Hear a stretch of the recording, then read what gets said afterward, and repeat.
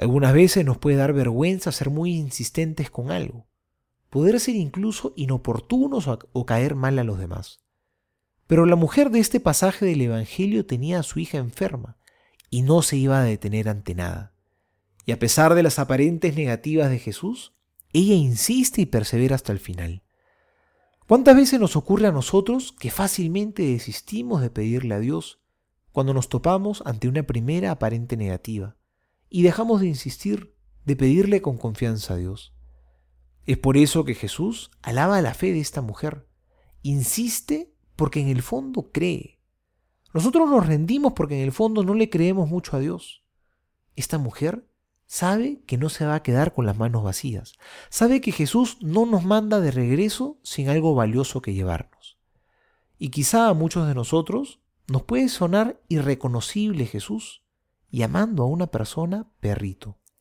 La palabra perro era usada por los judíos para referirse a los paganos. Los únicos que podían ser considerados hijos serían los miembros del pueblo de Israel. De esta manera, parece que Jesús le quiere insinuar: ¿te das cuenta de que eres indigna de recibir lo que pides?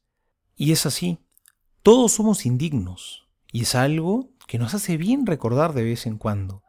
Si recibimos algo de Dios, no es por nuestros méritos o porque lo merezcamos, sino es porque a pesar de nuestra indignidad, Dios nos mira con misericordia.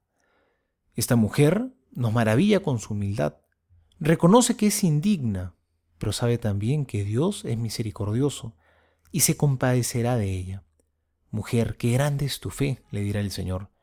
Finalmente esta mujer recibió un halago que pocas veces Jesús le dirige a alguien. Jesús le mostró que ella también es hija y el profundo amor que tiene por todos. Soy el Padre Juan José Paniagua y les doy a todos mi bendición en el nombre del Padre y del Hijo y del Espíritu Santo. Amén.